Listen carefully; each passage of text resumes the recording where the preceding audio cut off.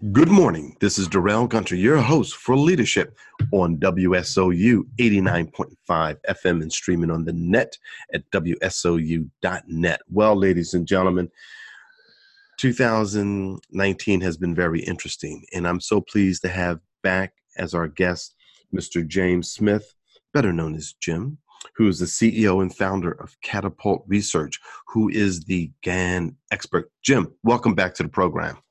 Thanks a lot for having me. I appreciate you're inviting me on the program, Darrell. Well, we really want to have you on a quarterly basis because you're always talking about some very interesting things about the stock market in Gann. But before we jump into where we are, it's now August of 2019.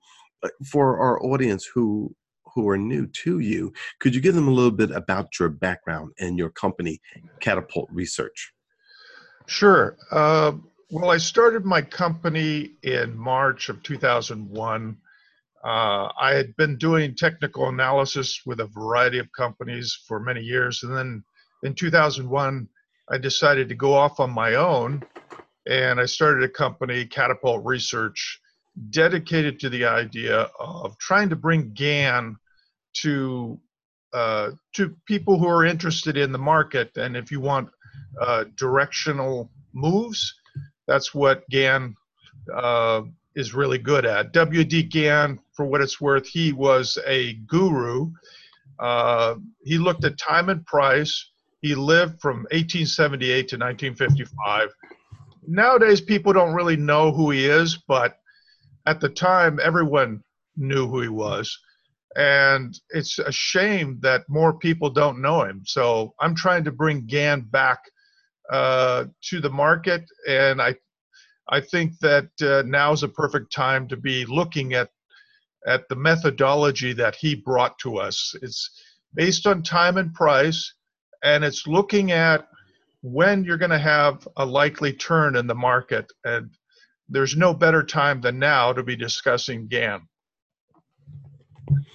And so you are bringing Gann back to life. Are there other folks who are similar to you who also use Gann? Yeah, there's probably a dozen people who are really good at Gann. They all have their own service, and I'm not the only one doing this. There are plenty of people studying Gann.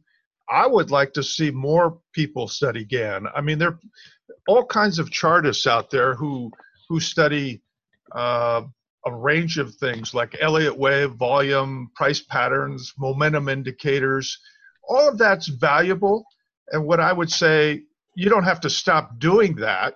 I think you should just also think about Gann as a methodology that will help you in your trading, and it'll give you certain signals that you won't get from any other type of charting methodology. So let's go back to the beginning of the year when we first met. And I want to thank Mr. Kenneth A. Goodwin of Genesis Capital Markets for the introduction to you. You had indicated that silver was going to take off. What has happened since you have made that prediction? Well, at the beginning of the year, I was looking at silver possibly taking off in February. And the idea was, if the stock market had sold off in February, I was thinking that, hey, silver bottomed in October of 2018, and I've been warning clients that was a secular low. I got that right. What I did not get correct is that it took a bit longer for silver to base. You know, the idea is that you can call the low. You don't always know exactly when it's going to take off. I was a little early to the game. I thought that silver would take off in February, and here we are. It is starting to move up now, but that doesn't, the point is the Gann stuff worked at calling the low, and sometimes you just have to be more patient in terms of when, the silver takes off. And I think gold and silver are starting to move higher. That should be a red flag to you if you're invested in the stock market, because the only reason silver and gold are taking off, it's like a safe haven. People are starting to worry about the stock market. So I think it fits with what I see happening with the S&P and the Dow right now. And what are those factors in your professional opinion that are what are the underpinnings of silver taking off? Why is it taking off? Is it that there's a demand, industrial demand for the product? Is there a commercial demand for the product? Is it a scarce resource? What are some of those key factors that you're looking at that will give you the indication that I think silver is going to take off? Well, from a fundamental perspective, there is commercial demand for silver, more so for silver than gold. But I think the fact that both gold and silver are starting to move higher is really a safe haven play. People are worried that all you have to do is pick up the newspaper every day and see that you've had how many weeks now of chaos in Hong Kong. You've got, what was it, some sort of Russian cruise missile experiment gone wrong yesterday, and radiation leaking. You've got all kinds of things. Argentina just blew up yesterday. The stock market dropped 48% in one day. People are looking at these headlines and they're saying, I want some safety. So they are buying gold and silver. And if they're worried about the stock market and the possibility of a recession, they're looking around for things that are going to provide a safe haven. And that's where gold and silver really outperform. Mm. So. And so what is your position now with silver? You feel that it is going to take off, and what is your prediction?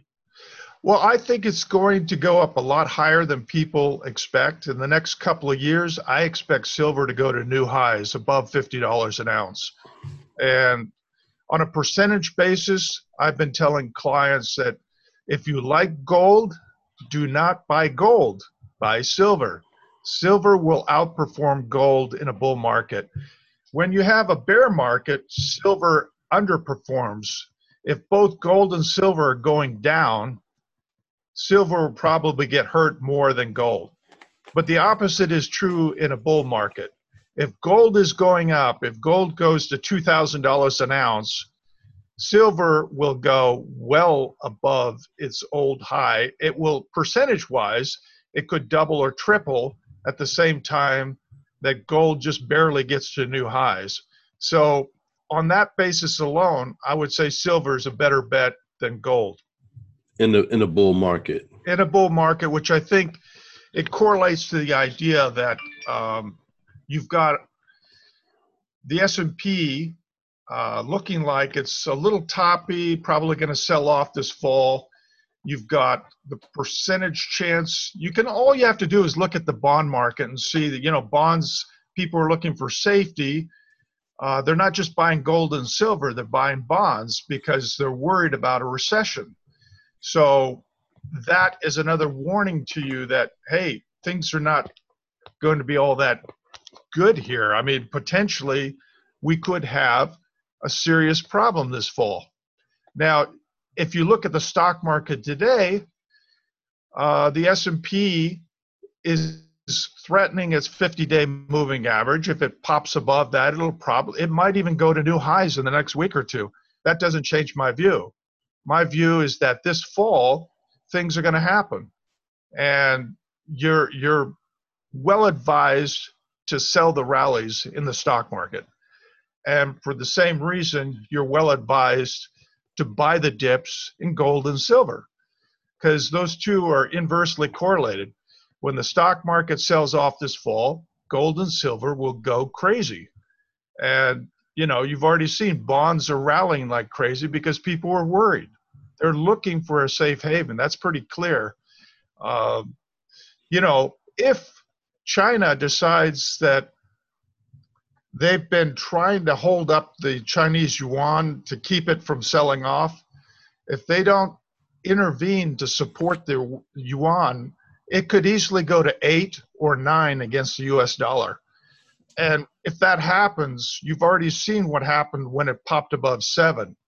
So if the yuan sells off and it gets to 8 or 9 against the US dollar, that could happen this fall. If they lose control over their currency and it just really depreciates, you've got a global currency war going on. And that is going to freak out financial markets everywhere. So that's going to be very interesting to see how that develops. So looking at this from a macro financial economic outlook, so what you're saying is that let's look at a few facts. One is that China holds a lot of U.S. debt, correct? Correct. So when their currency is strong, they can buy more U.S. debt. When their currency, is that correct? Is my assumption correct? Yeah, yeah. And if their currency is weaker, it becomes more expensive for them to buy U.S. debt, correct? Correct. Now, with this so-called trade war, it's not so-called, it's happening, with these tariffs, it appears that the U.S. is putting China in a particular financial economic bind. And then if China decides not to buy our debt, then it goes to, of course, it's in the open market, but that means that we're taking one of the key demand people for our currency now, for our debt. Now we're depending upon the rest of the world. How do you think that will affect the United States in the world economic view, from a macroeconomic view? Well, quite frankly, I don't think the Chinese really want to add to their existing position in U.S. bonds. I think, if anything, they'd like to reduce it over time. They don't want to destabilize the global market, but at the same time, they have no incentive to add to their U.S. bond position. They may want to go the other way. So, yeah, over the long term, the U.S. is going to have to look for other people to buy our debt. China may not be a country that wants to own a lot of U.S. debt going forward. And so that's a problem. It just means the Fed, the central bank in the U.S. will have to print money to buy our debt. And the risk is, people have been talking about this for a while, that, Trump would like to see a weaker currency. The U.S. dollar is too strong. We don't sell as many goods overseas. So I wouldn't be surprised this fall to see the dollar start to sell off. And normally, if it sells off in a gradual rate, that's good for U.S. exporters. But if it's a convulsive move where the dollar sells off in a chaotic manner, that could set up panic in the financial markets. The risk, as I see it, is the dollar may sell off in a chaotic manner, and that would be bad for everybody. I was listening to, I think we might have talked about this a couple months ago. There was a gentleman who was on CNBC, and he was discussing his concern about the corporate debt markets. He felt that the corporate debt markets are the reason why the stock market is at these all-time highs that we have. So based upon what you just said, if the president wants to weaken our currency, which means that the price of our goods will be cheaper for people to buy internationally, on one hand, that might drive higher sales, but at the same time, the profitability of these corporations will be negatively affected, right?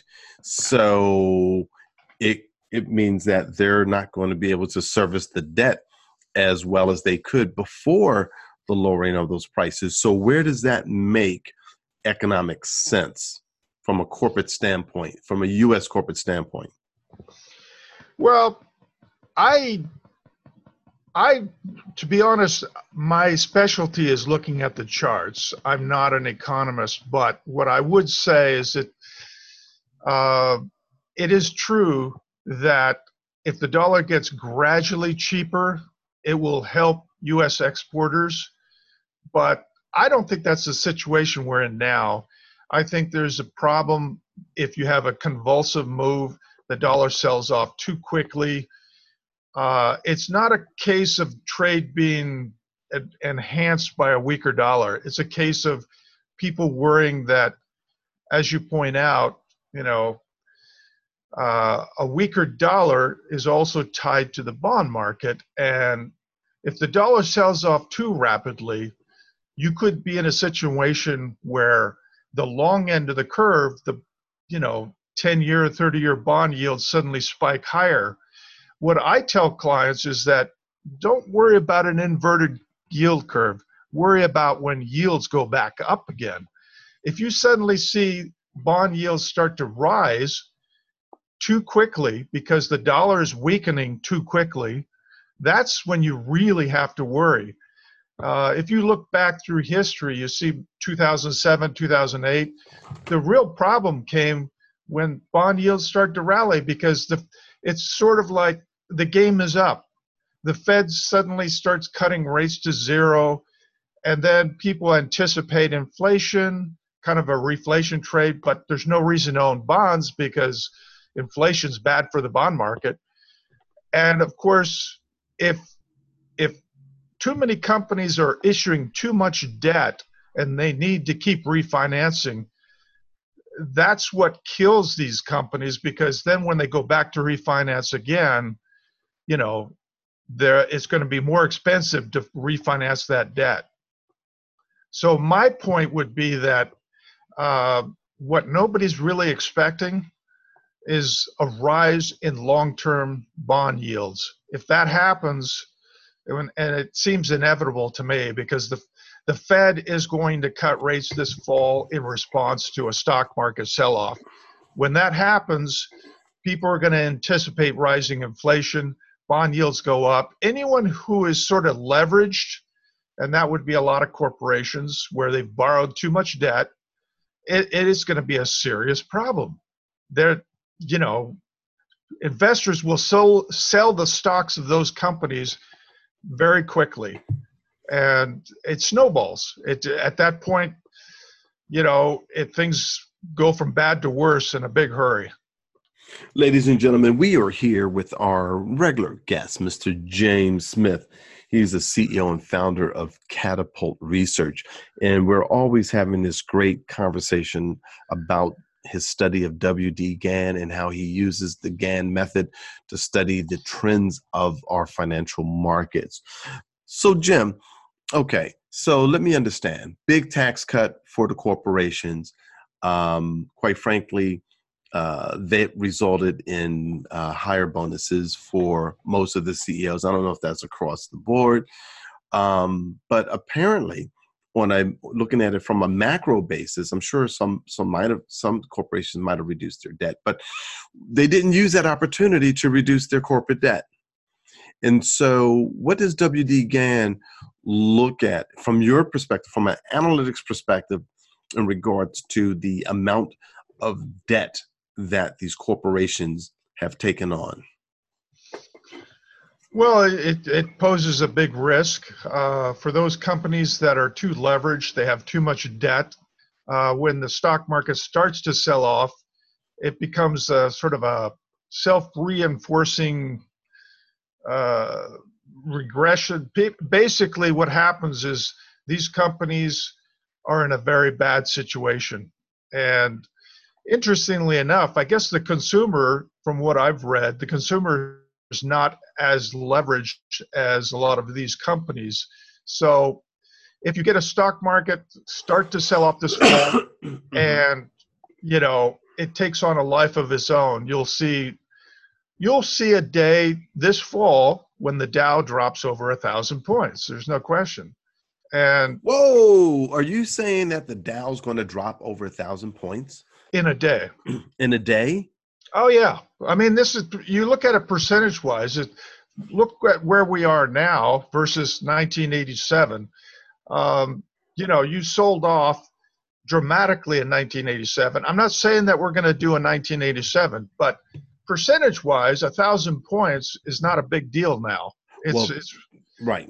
I mean, I have been saying to my wife, Deb, that I believe that the stock market is overheated. I mean, I'm feeling if the Dow was somewhere around 16 to 18 to 19,000, I would feel comfortable with that. But at where it is now, I just think that there's too many false indicators in there to say that this is a legitimate stock market at 26, 27,000. What are your thoughts? well, I look at it from a chart perspective. You can look at momentum indicators. You can look at RSI. You can look at advanced decline line. You can look at all the Gann cycles, and it's all pointing to the same direction. It's telling you this market is getting toppy. So a rally over the next few weeks into the end of August would be a red flag. And it just so happens that September 3rd of this year is the 90-year anniversary of the Dow high. 90 days is a big cycle for Gann. 90 weeks is a very important cycle for Gann. 90 months is hugely important. You can imagine 90 years how important that is.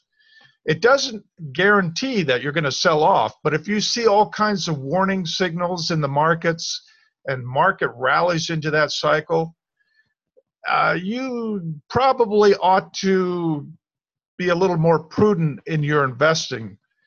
If your broker wants you to buy the market in early September after the market rallies, suppose it gets to new highs over the next few weeks. Every broker out there will be telling you to buy the market because there's nothing to worry about. From a Gann perspective, if you rally into a major Gann cycle, there's a lot to worry about. So my point would be, take advantage of the rally if we get one and lessen your exposure to the stock market. Just take, because you got to rely on the fact that brokers are in business to sell you more stocks. Oh, to buy and sell, right? Yeah, they want you to buy. They want you to be fully invested, and that's where you get the notion buy and hold. Mm-hmm. It serves a certain interest in the markets. Nobody wants you selling the market. And I'm not saying you have to go out there and short the market. I'm saying if you're long this market, you see it rally, take advantage of the rally to lighten up. Don't be a lemming. Don't go off the cliff with, if there's the Pied Piper of buy and hold out there, and he will tell you, always hold, never sell, just stay that way forever. No, there are times when you need to get out of the market.